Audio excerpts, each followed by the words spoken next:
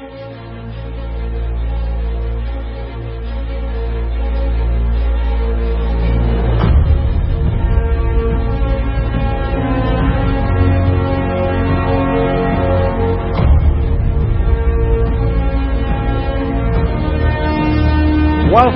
to another edition of Divine Warrior Ninjutsu Podcast. This is podcast number 9 for March 6th, 2018, and I am your host, Shihan Jason Steves.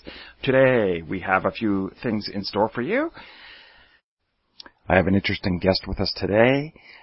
As some of you may know, I have done some training with the CIA. I do not claim that I work with the CIA, because I did not, but I did train with them. I did some basic, I suppose you could say they're recruiting, part of what they would do in recruiting or whatever. Anyway, Jason Hansen is an ex-CIA officer.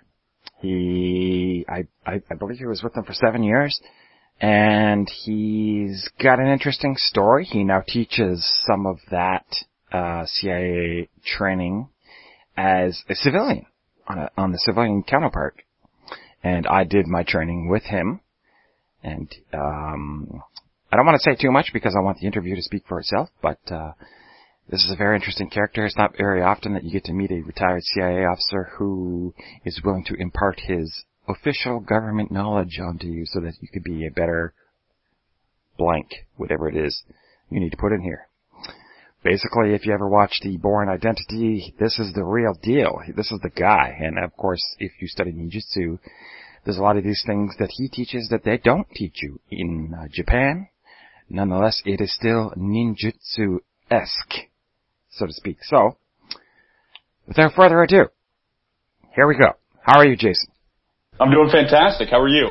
So let's start with something simple. Tell me about yourself. Tell our listeners a little bit about you to get us going. Sure. So, born and raised in the Washington, D.C. area. And like many kids who are graduating from college, I needed a job.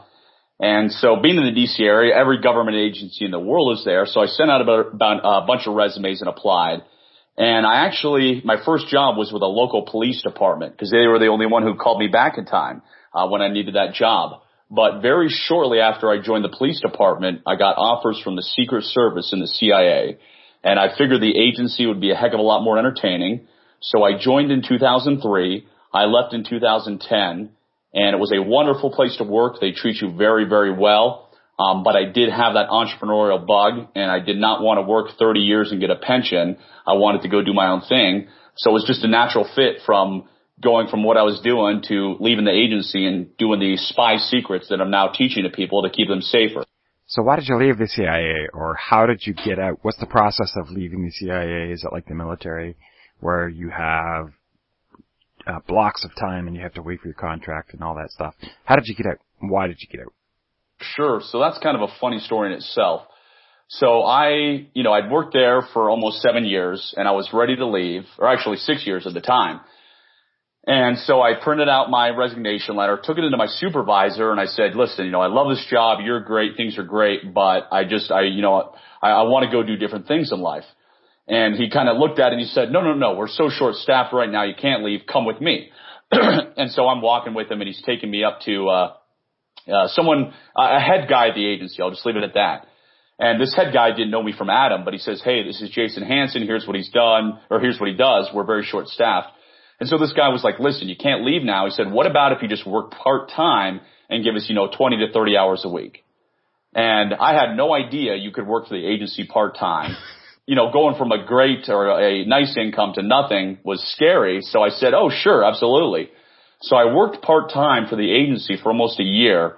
And then they were trying to bring me back on board full-time. And I said, no, I really got to leave for good this time. So finally in 2010 is when I left for good. Who was the director at that time? Porter Goss was the director when I left. So when we think of the CIA and like the movies, the Jason Bourne Identity and stuff like that, how similar is that? Is there like, the alternate egos and the fake IDs and the 20 passports in your luggage and all that kind of stuff? No, I did not have that, as much as I'd like to, admit that sexiness always happens. But of course, I did secretive stuff, and I'm going to be very vague just because I just released a book called Spy Secrets That Can Save Your Life through Amazon and Barnes & Noble, and I had to send that book to the agency to review to get their approval to release it to make sure there was no classified info. And so some stuff which you don't think is classified and you're like, that's no big deal. They X it out, they black it out and make it redacted and you realize it's classified. So yes, there was some stuff which I can't talk about, which is secret, and I'm just going to leave it at that because obviously I don't want to get in trouble with the agency. Seems like everybody's dream would be like working for a secret agency like the CIA. So I don't understand why when you said they were short-staffed. It seems like everybody and their neighbor wants to join the CIA. So can you explain why they were short-staffed? Well, since obviously September 11th, the agency has been so busy, so slammed, it's taken on new jobs and people are just spread thin kind of thing. So at the time, just like many other offices, they were spread thin because they were added so many more duties.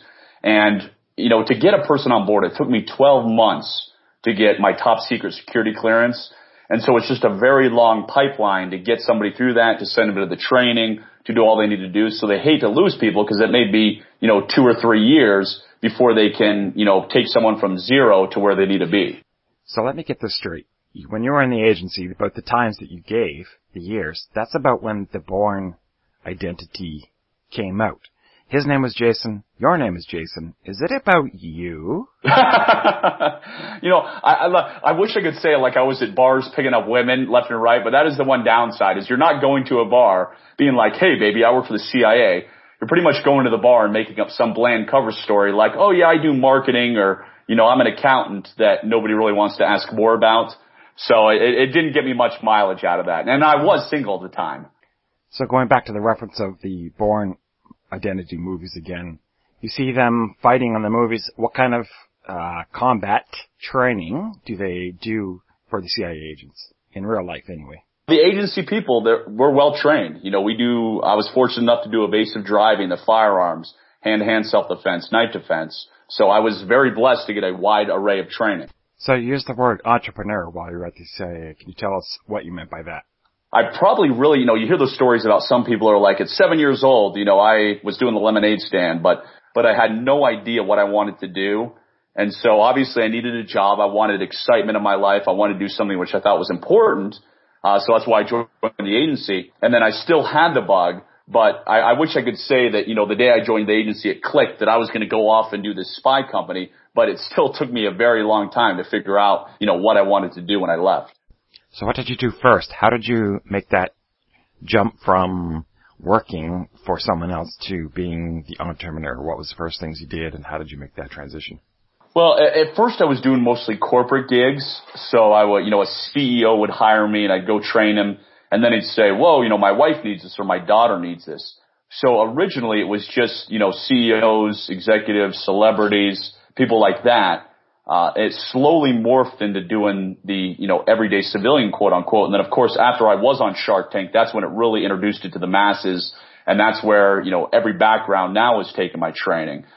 So again, I wasn't some brilliant mastermind who had it planned from day one. Is it just morphed like many businesses do from these CEOs to their, family members, wife, daughter, kids, and then to, now everybody's doing it. And as I said before we got on, now we're franchising spy schools all over the country because fortunately we are so busy and I can't be in 100 places at once. So then after your first appearance on television, you were just doing like one-on-one, like a freelance guy? Well, I was doing that, but I still had my spy courses. So I was, I put 75 to 100 people in a room and do a spy course. And these are ones all over the country that I'm doing. So it's my 2-day where you learn how to pick locks, escape duct tape, become a human lie detector, detect surveillance. So I was doing that, but I wanted to learn how to kind of take it to another level, obviously, because as I said, I can't be everywhere, and I really wanted to grow this business and train more people, hence why we're franchising spy schools now. So when you did appear on TV, was that your goal, was like to get onto television as your next marketing step, or is this something that just kind of happened spur of the moment? How did that come about? I didn't always know. A friend of mine was like, listen, you should apply for Shark Tank and, watch a show and loved it. And so one day, and I was, again, fortunately, my business was already doing, good. It wasn't like I was going homeless or anything. So one day in between my busy day, I got online, I filled out an application. And after that, I totally forgot about it because it was probably 4 months had gone by. And then I think I got an email that said, hey, we got your application. We want you to create a video for us, and we want you to fill out 10,001 pages of paperwork. And then I was like, oh yeah, holy smokes, this dream could actually come true. And then I filled out the paperwork, and then, I had to have my background checked, my credit checked. So it was a long process. It was, almost like having to get your top secret security clearance. So from what I understand, one of the sharks that you partnered with, you were asking for $100,000 for 15% of your company, and he partnered with you, and you guys accepted the deal, and you went forward. What kind of things did he do to promote your business further or to help you grow? What is exactly that kind of came out of that? Sure, and you're 100% right. They came down hard on me, and they were telling me, this is a dumb idea, or this is horrible. And I admitted to them, and I believe this didn't get cut out. I said, listen, guys, I am not the business expert. I'm the expert in the training and the spy skills I teach. If I was the business expert, I wouldn't have wasted my time coming on here. I would already have, a $100 million a year business. So I 100% agree with them that they had the business knowledge that I didn't. And, one thing that did get cut out is, we have 320 acres at Spy Ranch now. As I told them, I didn't expect 80,000 people a year to come out there. This was for people who were serious about their safety. So the people, the executives or whomever that really took it seriously. So my business really actually didn't change that much based on any of the advice they gave me, because after Damon and I became partners, we kept doing this spy training all over the country. And then we did start the ranch where we have people come in there. So, fortunately it was the publicity. It was Damon John's connections. He helped me get this book deal and other things that just elevated it to another level from the foundation I already had. So from what I understand is that they wanted to have something near a rural area where people could just kind of walk in off the street, almost like a little shop or a mall kiosk type thing. And then it would appeal to the masses, but you wanted something more secluded and remote where high rollers would basically come out and they would have to go there and they would be stuck there and then they could work with you almost in seclusion. Is that right? Yeah, I believe you're right. And then Mark Cuban, and again, I can't remember if this was in there, wanted me to do a kind of a Tough Mudder thing for a much lower price where you're getting people on this obstacle course or something. So that didn't interest me, but the spy schools, the 2-day spy training, we do all over the country. So we go to LA, we go to, Chicago, any major city. And so that is already in there. We do that. It works great. And then the serious people come out to Spy Ranch where they take the evasive driving. They take the, combat tracking or the pistol or the rifle courses. So are you still teaching those courses yourself, or have you handed this off to someone else underneath of you? No, I'm still teaching them. I mean, I love the teaching part. So I still go out. I've actually Thursday and Friday, I have a evasive driving course that I'm teaching for the entire 2 days. So I do have guys that do a lot of the training for me, but I try and teach as much as I can because that's what excites me. So what's the next step in the evolution for the business? Are you going to be teaching the courses around the country yourself, or are you going to pass that off to someone else and you're just going to kind of stick to your ranch and teach the good stuff? Yep, you're 100% right. So I'm going to stick with Spy Ranch, doing the evasive driving and all the pistol and rifle and more advanced training.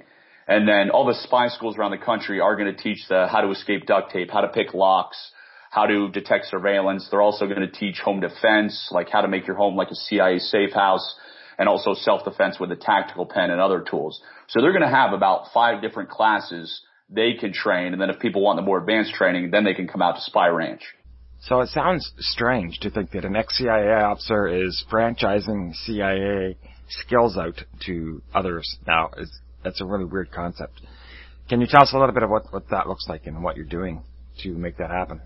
Sure, yeah. So as you said, I quickly realized I can't be in 100 cities at once, and we are so busy getting requests that, we decided obviously a franchise makes sense. So I'm very fortunate to have a franchise partner who's an expert in that, and he's kind of running that and taking care of all the documents and all the franchise law. But the way it works is they're obviously going to have to be heavily vetted from me. Clearly it's my reputation, and not everybody is going to be able to make it as a franchisee, but they're going to come out to Utah at Spy Ranch. I'm going to train them for several days on everything. They're going to be able to go back to their location and be able to teach the multiple courses, the multiple spy courses we have. Right now, it is $50,000 for the franchise, But because we just signed a reality show deal with a company who's going to pitch a reality show and other things, January 1st, it is going to $100,000. And then the courses, the model is it's going to be a bunch of 4-hour courses for $299 each. And if people train just 10 people a week, so let's say every Saturday you had 10 students, after all expenses, you can net $120,000 a year. And then, of course, we're going to have all the national marketing. We're going to have the website to funnel all the customers for you. So kind of my job is I'm still going to be teaching at Spy Ranch, but I'm fortunate enough to go on TV shows all the time, which, of course, is going to, flood the airwaves like it does and get a lot of students for whatever the local franchise is. How are you going to pick your franchisees? What kind of skills or prerequisites do you want them to have? You have to be able to teach the stuff I do. You're obviously going to have to be able to pick the locks and escape from duct tape. Plus, you've got to be a nice person who can teach in front of a class. Or if you're boring as can be, no one's going to want to sit and listen to you for 4 hours. So they've got to have excellent customer service skills in addition to being able to do all the spy training that I do. So tell me about your business partner now. How's that going? And who is it that you're partnered with, and what's he doing to help you out? Sure. So going in, actually, I wanted Damon or Robert. Those were my two choices. And I did more research on these guys than probably anybody's done in the history of Shark Tank. And I figured they would be my best choices. I went with Damon because I know he's a brand building guy. I know that he understands marketing very well on the type of marketing that I like to do, which is direct marketing. So I took the deal. I think for 45% of the business, which is what I accepted. And he was great. He was, you never know, obviously, what these guys are going to be like behind closed doors, but very down to earth, incredibly friendly. Before, we used to talk all the time. I had his cell phone number. I could call or email him. Of course, now that we've been together longer and I'm so busy, we just talk when stuff comes up. But the book that just got released by Penguin Random House last month, he helped me get the book deal. So he was instrumental in that. And, another thing that I really like about him is he never says, like, this is the way you have to do it. He's like, listen, this is your business. Here's the suggestion. Here's how I would do it. And, of course, the majority of the time he's right because he's worth $1 gazillion and I'm not. He's not overbearing and, not anything like, it's this way, my way or the highway. So as I understand it, at first he didn't like the idea of you opening your ranch in Utah, but you had to convince him that it was a good idea and sell him on the idea. Is that how it went down, or what really happened? Well, of course I have to make it sexier, more exciting for TV, but I basically said, Damon, I know this is going to work, and he was like, all right, then go ahead and do it. So I did it, and then of course it worked, and we have people flying out here all the time for the courses. So, like I said, the good thing about him is he doesn't really push back. He says, all right, if you want to try it, go ahead. Here's what I would do, and then you go ahead and do it. How do you deal with copycat artists or people who basically want to imitate what you've done, or maybe they've taken your course and then they won't franchise, but they'll go out and start teaching what you've taught them? How do you deal with things like that? Good question. I'm fortunate that I and I can say this, most people won't believe it, but that I literally have no direct competition. When I mean direct, there is no XCI guy teaching spy secrets that can save your life. I've taken this to the masses. I'm the only one doing it. Now, as far as indirect competition, my competition is the Navy SEALs who are teaching the shooting classes or the Navy SEAL stuff. And then my other competition is the survival guys who are teaching, here's how to make a fire 10 different ways in the outdoors. Here's how to make your off-the-grid home and cook a rabbit. So those guys are my competition, but again, they're not direct because I'm teaching the spy secrets and nobody else is. I'm surprised that other CIA guys who've retired don't do the same thing, who have the entrepreneurial spirit. So I get guys, I'm fortunate that, a ton of guys who are ex-CIA work for me and work with me, and they leave the agency and they don't have the entrepreneurial ambitions. They just want to come and teach the courses. So I'm able to have this constant stream of very skilled people who can help me do things with my company. So you're working for the CIA, you get married.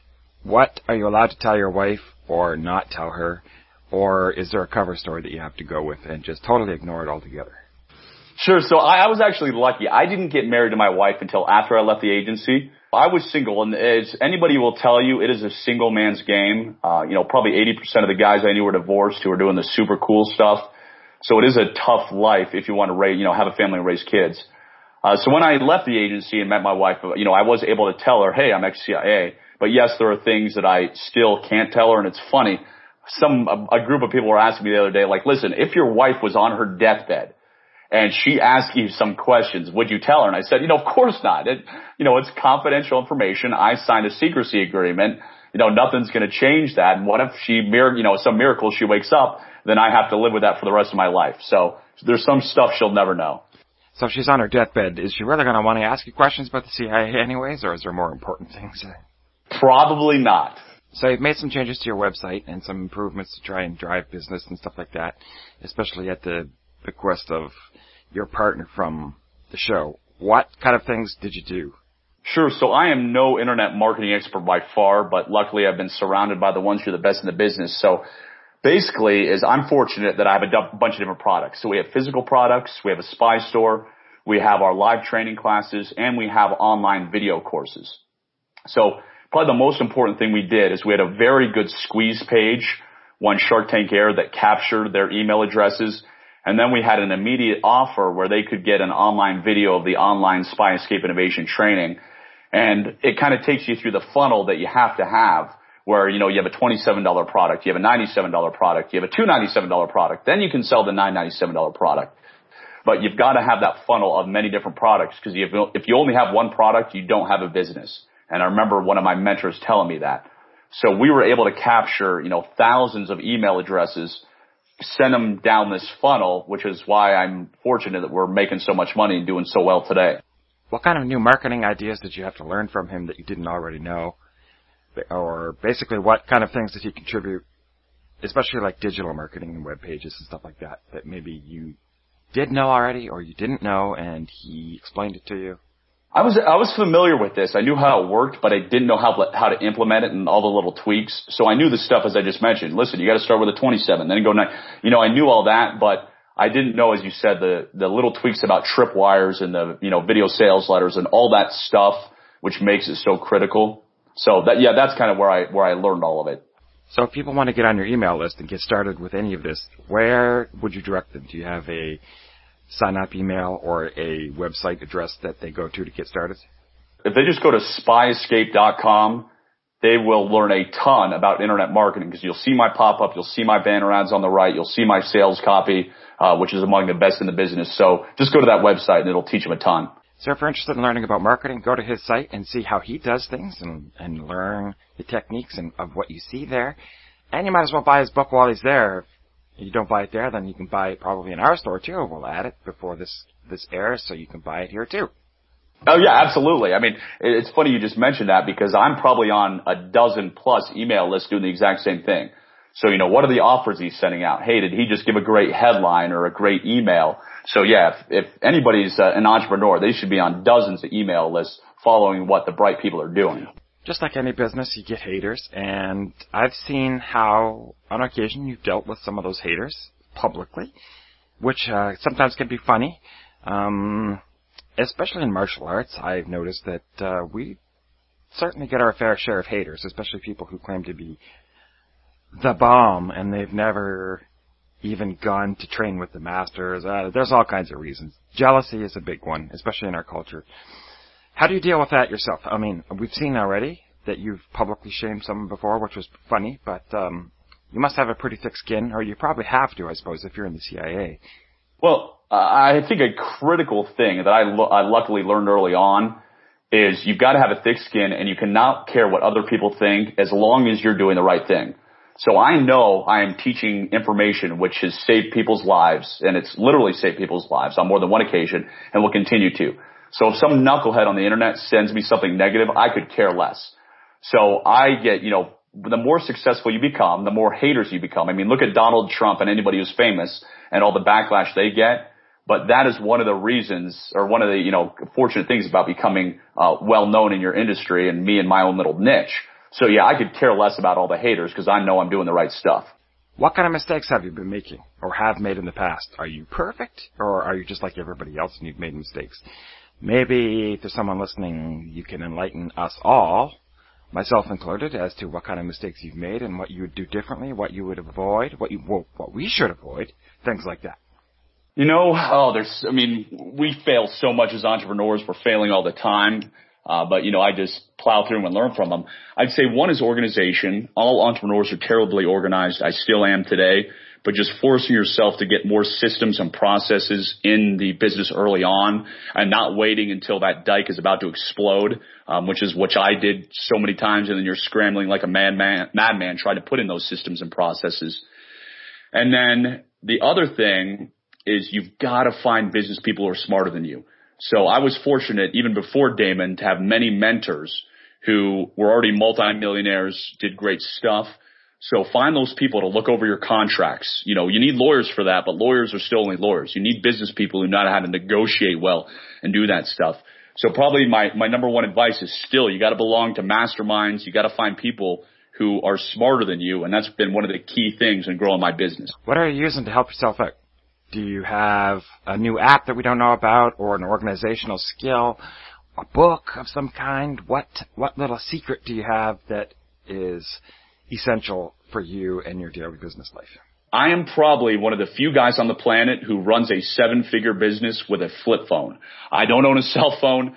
I don't have any magic stuff. Basically, I have Infusionsoft. I don't know how to use it. So when I say find people smarter to hand that stuff to, is I find all these technologies that do well, and then I hand them off to other people because I don't want to waste my time on them, because my highest value is creating the next ideas, finding out what people want, which will keep them safer. So I'm a product and idea man, and that's the only thing I should be doing. That's hilarious that an ex-CIA officer is using a flip phone instead of the newest and greatest phones that are on the market. That's great. I would say if you knew how many identities were stolen and how many apps were actually malware, you would not carry around a smartphone. I guarantee it. As we all know, common cell phones these days are very addicting, so that's hard. It's a hard thing to give up. But it is so easy to extract your information and steal your identity. But again, I know nobody's going to listen to me on that one. When you went on television, was there anything that surprised you, that caught you off guard when you first got there? Or do you have any insider information? I don't, and the only reason I don't is because I really did more research. So I read every single book the sharks that have ever written. I watched every single Shark Tank episode. I wrote notes of every question every shark liked to ask, so I knew what they were likely to ask me. And then I practiced my pitch over 1,000 times. So there was a lot of lead up. I had 30, 60 days, whatever the real time frame was, till I knew I was pitching. So at least 25 times a day, I was doing my pitch in front of the mirror, walking around the house. My wife used to laugh at me because I'd walk through the house doing the pitch, and she'd chime in because she had it memorized. So just do research like nobody's business, and you'll come off, you shouldn't have a problem. Okay, so if any of you are interested in getting involved with spy techniques and spy training, you'll want to check out his books. We have them available in our store, and his products and his courses that he offers as well. What website should they go to check all that stuff out, Jason? So spysafety.com is our spy course, but if they go to spyescape.com, that's our main webpage where they can see all the products we offer, they can see the book, and they can also learn on the marketing, the type of marketing we're doing. Thank you, Jason. That was Jason Hanson joining us, ex-CIA officer who specializes in safety and escape and evasion type training. For a Where Are They Now segment, I was going to do one on Doron Navon of Israel, because we haven't heard from him in a little while. So I thought I would look into it, and it was very hard to find some information on this man. He just disappeared as if he were a ninja or something. But I did find a little bit of something, so I thought I would pass along what I found. So, Doron Navon essentially was the first foreign Bujinkan and the first Gaijin who passed the Gudan test under Masaki Hatsumi.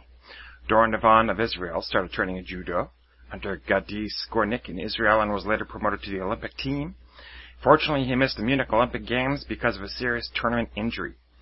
Doron was one of the first Israeli professionals who studied Krav Maga with Imi Lichtenfeld and later with Eli Abigazar, the father of Krav Maga, in the United States. Doron traveled to Japan, studied judo in the Kodokan, and years later passed his 4th degree judo black belt under his Kodokan teacher. While living in Japan, Doron started learning ninjutsu under Masaki Hatsumi Sensei, the headmaster of Bujinkan School. After many years of living and learning, he was awarded the Shihan grade and a certificate to be a dojo-cho to Israel. The first foreign ninjutsu dojo outside Japan was opened by Doron Navon in 1976 in a rural area near Tel Aviv. Apart from intense meditation and martial arts training with Doron, was the first martial arts teacher who passed the Feldenkrais instructor's course while incorporating invaluable insights from yoga, judo, and a few other places. Doron was a personal friend of Moshe Feldenkrais. Doron is now retired from martial arts instruction and is continuing his meditational and movement practices and research in Japan. He does have a Facebook page, but after careful investigation, I found a small line of print on that page that said it was a tribute page. So even though you can like and follow, it is probably not his personal page. Other than this information, he has basically disappeared. So that's where we are with him today. And this week in the Bujinkan, some of this is slightly old news, some of it is new news. But basically what we have come to know as the yellow Honbu membership cards in Japan have been discontinued. A lot of you may know that already because that's somewhat old news. The Shidoshikai, as you've known it, has been discontinued in a way. It has been altered. It does not exist as the Shidoshikai anymore. The Shidoshikai membership cards do not exist anymore. And the Honbu membership cards do not exist anymore. But basically, let's start with the name. So, it's now called Buyukai or Buyukai. Buyukai. There's a difference, and they are the same at the same time. We'll get to that. And basically, the minute details of that is that each Daishihan is able to, if they so choose, have their own membership cards and their own membership fees for anyone who falls under their line. Hatsumi Sensei, or the Bujinkan as a head, will no longer do that. As this is kind of old news, the name and the organization itself is somewhat new. This is the current information you're getting. So, basically, the new name stems from two words. Buyu is the qualificative word for bravery. Yujo means friendship. And Hatsumi Sensei has combined the two to create Buyukai, which means martial friends. The Buyukai, as martial friends, is what's replacing the Shidoshikai. When you say this without the double U, so like Buyukai, but now we have Buyukai also, which means a club for happiness. So we have a combination, the Buyukai, and the Buyukai. Slight difference, sometimes, and I'm sure many people will not say it properly, that's okay, because they both really go together. And he said that the prime mandate of this new Buyukai was to promote friendship, love, peace, and justice among the Bujinkan brothers, as we know, especially online, especially doubly so on Facebook. People bicker and fight. And it seems like within martial arts it's the worst, which doesn't make any sense to me. You're truly not a martial artist if you don't have a spirit of peace and happiness and love and joy and compassion. So, I think this is wonderful. We are now tackling a more family-oriented version of this.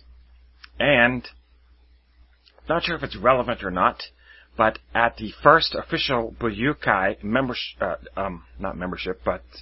meeting, Hatsumi Sensei gave to Daishihan Phil Lagar something that he called Buyusho, which is a certificate. And it is to honor his commitment and friendship to the Bujinkan for as many years as he has been. He's the only one to have received this. Whatever that actually means, I'm not sure, but I'm sure we'll find out in the near future. You have to let it all go, Neo. Fear, doubt, and disbelief. Free your mind. I just want to make an impact, a positive impact on as many people as possible. You gotta want to succeed as bad as you want to breathe. When you're down, you might feel like you want to give up. Don't stop. Keep moving. Keep breathing. There's a war on consciousness in our society. There is an awakeness, an awareness that sees it all, and it's in you too. It's in all of us. We have to stop consuming our culture. We have to create culture. Create culture. Create culture.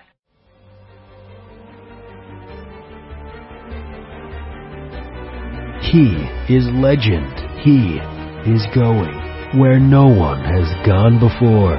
For centuries, they lived in peace. Never assume they are better than ever. They are coming. They will come. They will find you. Now he is on his own. The nation is under siege. They can attack him. They can judge him.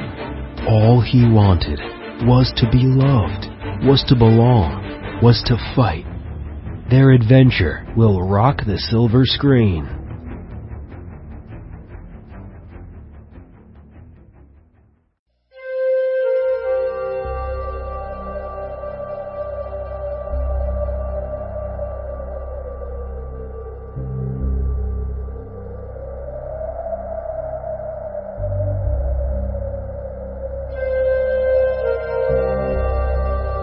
The Cold Moon. Wisdom from the Ninja Village.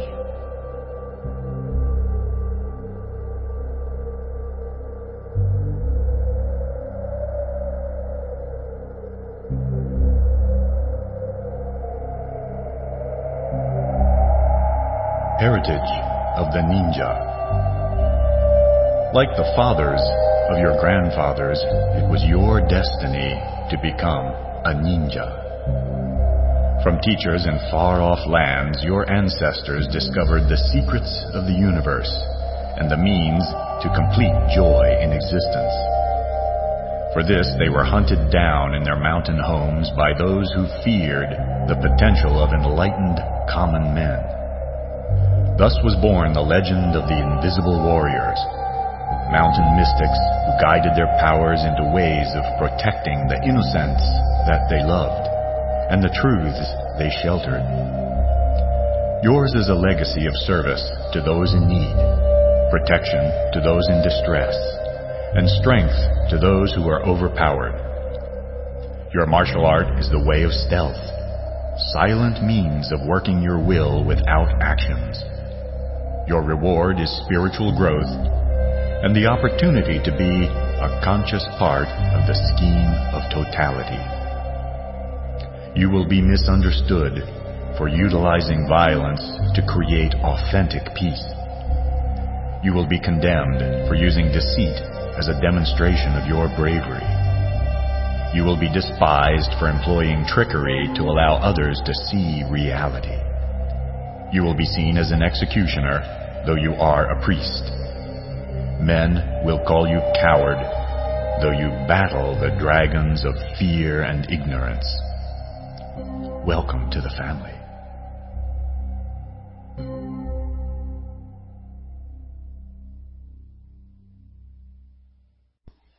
My desire to speak faith into the lives of others, encouraging them when they are discouraged, calling forth the seeds of greatness God planted within them, assuring them that their best days are ahead.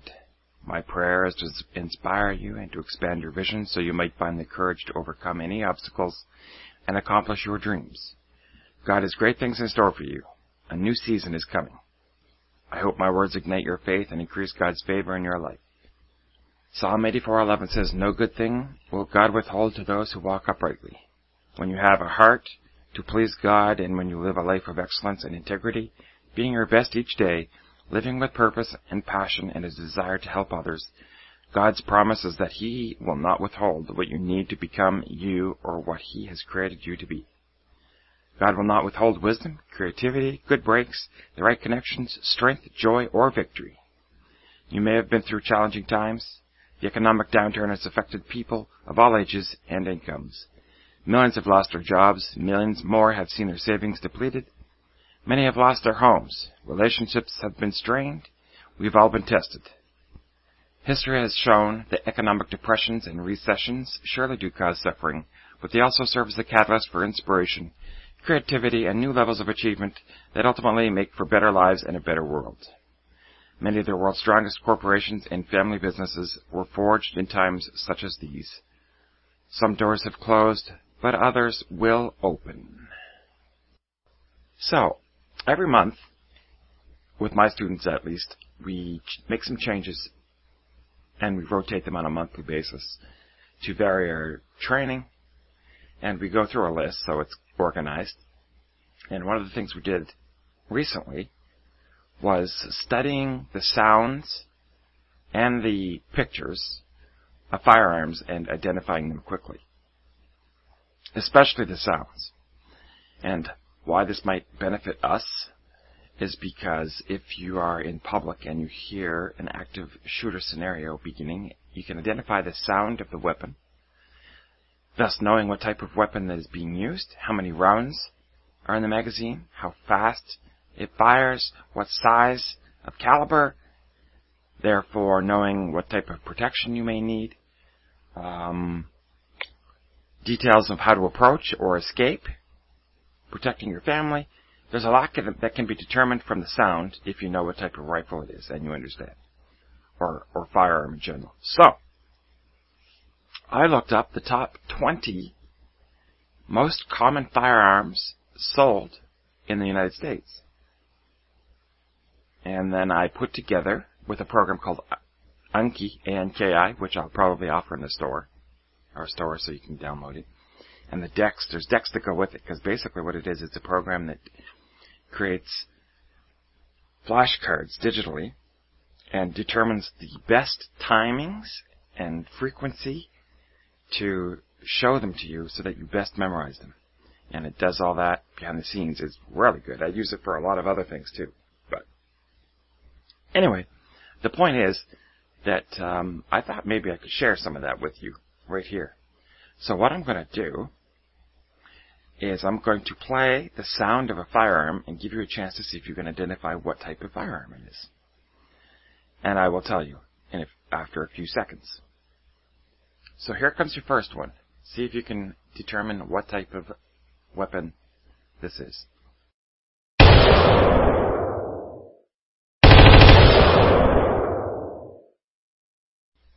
So what was that? Can you tell? Can you guess? Going once, going twice, gone. That was the AR-15 semi-automatic rifle. Here's another one.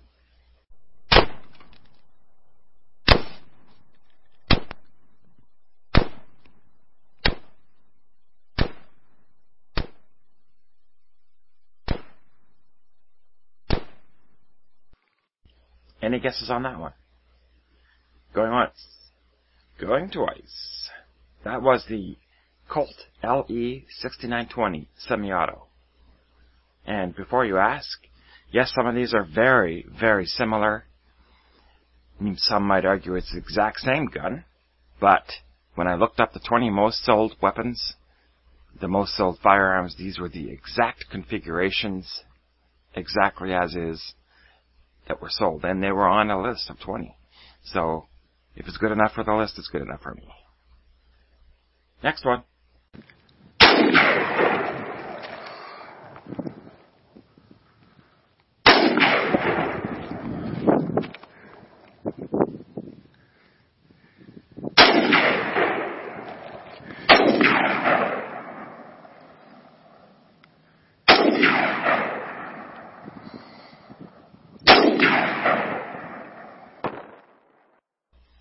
That was the DPMS Oracle.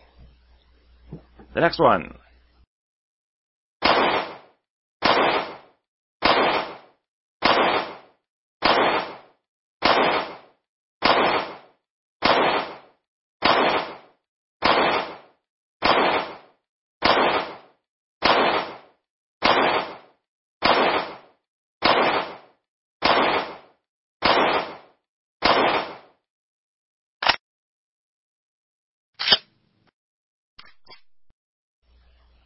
That was the Glock G19 9mm. Next.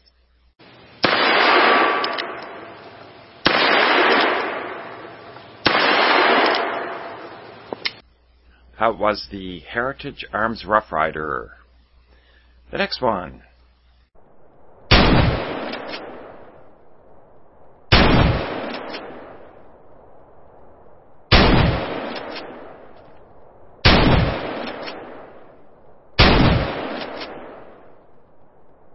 That was the Keltec KSG shotgun. Next one.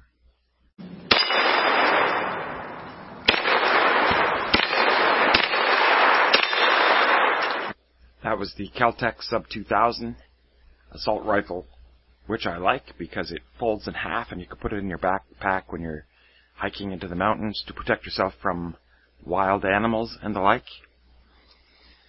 So it's a good one that's often chosen by preppers or outdoorsmen, that kind of things. It's compact because of the folding, which is neat. Anyway, next one.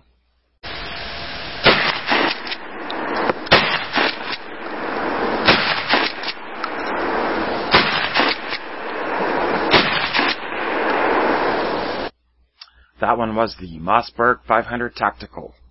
And then the next one.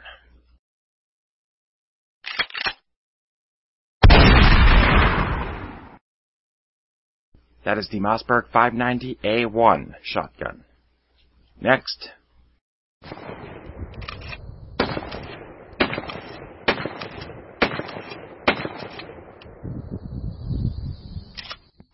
Any guesses on that one? That was the Remington 870 Police shotgun.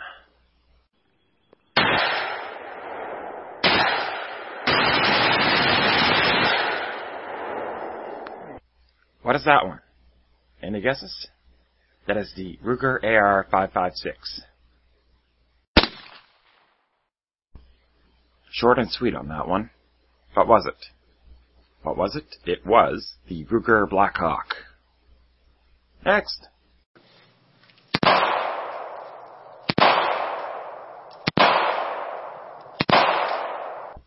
What's that one?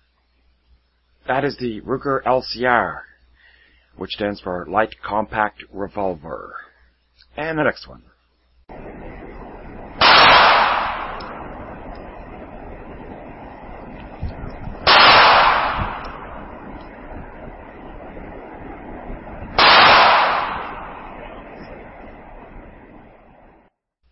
What's that one? That is the Ruger Lightweight Compact Pistol, Semi-Auto. And another one.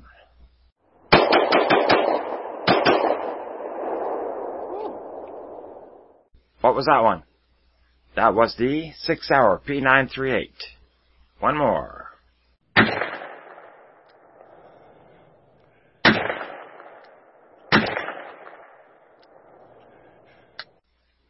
That was the Smith & Wesson 629. And another one.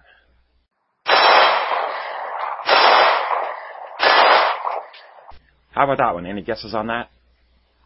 That is the Smith & Wesson M&P Shield, 9mm semi-auto, and M&P stands for Military and Police. Here comes another one.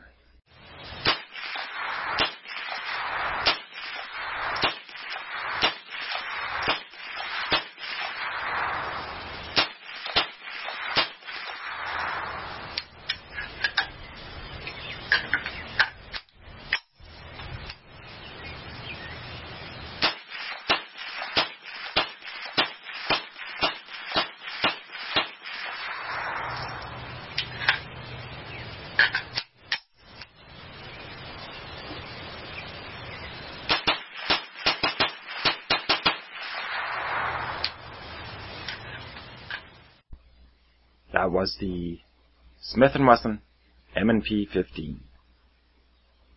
And we have two more. Here comes the next one.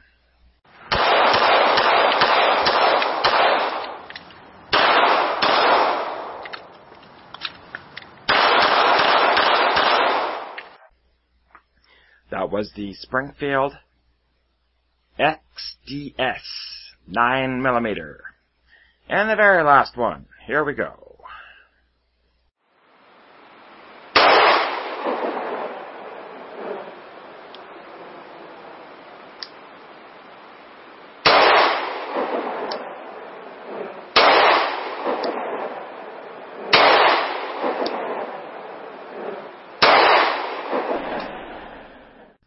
Any guesses on that one? Our final one. That is the Taurus 85 revolver. And since podcasts are largely audio and not much of else, I thought that I could also introduce you to some of the other projects I'm working on. So, we would start with, I've been doing a video on the Tenshijin Ryaku no Maki. And while I can't show video, there's a few audio clips I could take from that. And I thought I would start with one of the main songs or music that is introduced on the videos for filler kind of thing. And some of you may recognize it, but I doubt it. Nonetheless, here it is.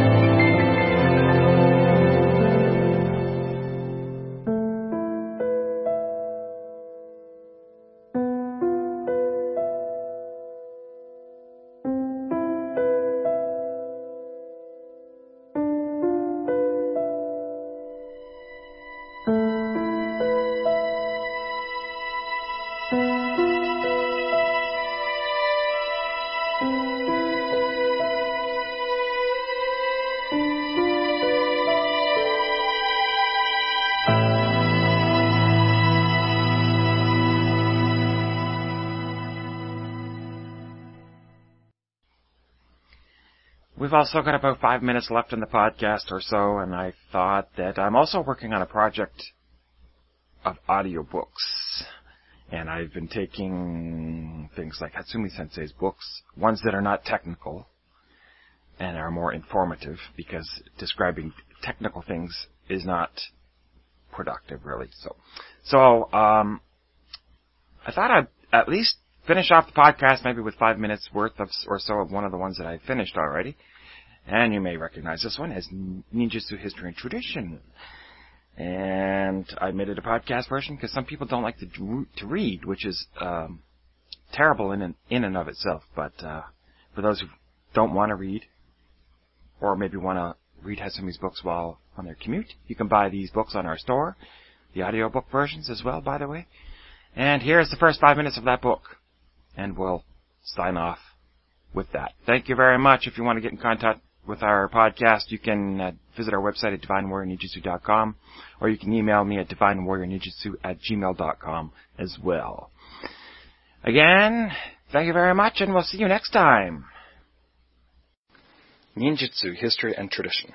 Dr. Masaki Hatsumi, 34th Grand Master of the Togokure Ryu. Dedication. I have had in this lifetime the rare fortune to have encountered a divinely inspired warrior sage. This book then is dedicated to the master teacher Toshitsugu Takamatsu as an expression of my gratitude for all that he gave me. Acknowledgement. This book would not have been possible without the cooperation and encouragement of my student Shidoshi Stephen K. Hayes, and blooming in the shadows, the Kunoichi Rumiko. May happiness last forever for them, and may their family continue to grow and expand in health, prosperity, and understanding.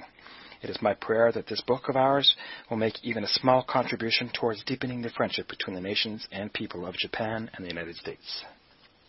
About the author. Dr. Masaki Hatsumi was born in Noda City, Chiba Prefecture, on December 2, 1931.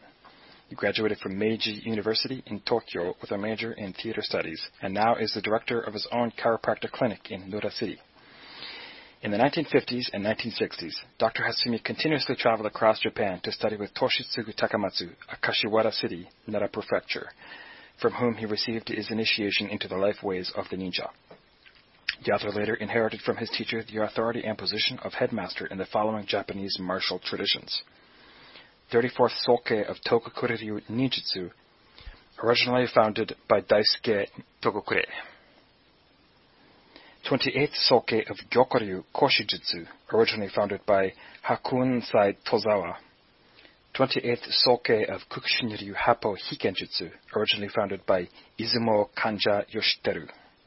26th Soke of Shinden Fudoryu Dakantaijutsu, originally founded by Izumo Kanja Yoshiteru.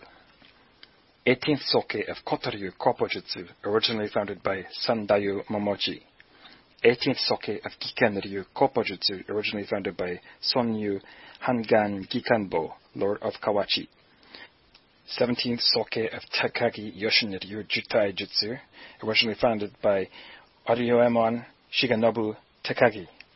14th Soke of Kumogakure-ryu Ninpo, originally founded by Hennai Zaemon Iyanaga Iga, who adopted the name Kumogakure Hoshi.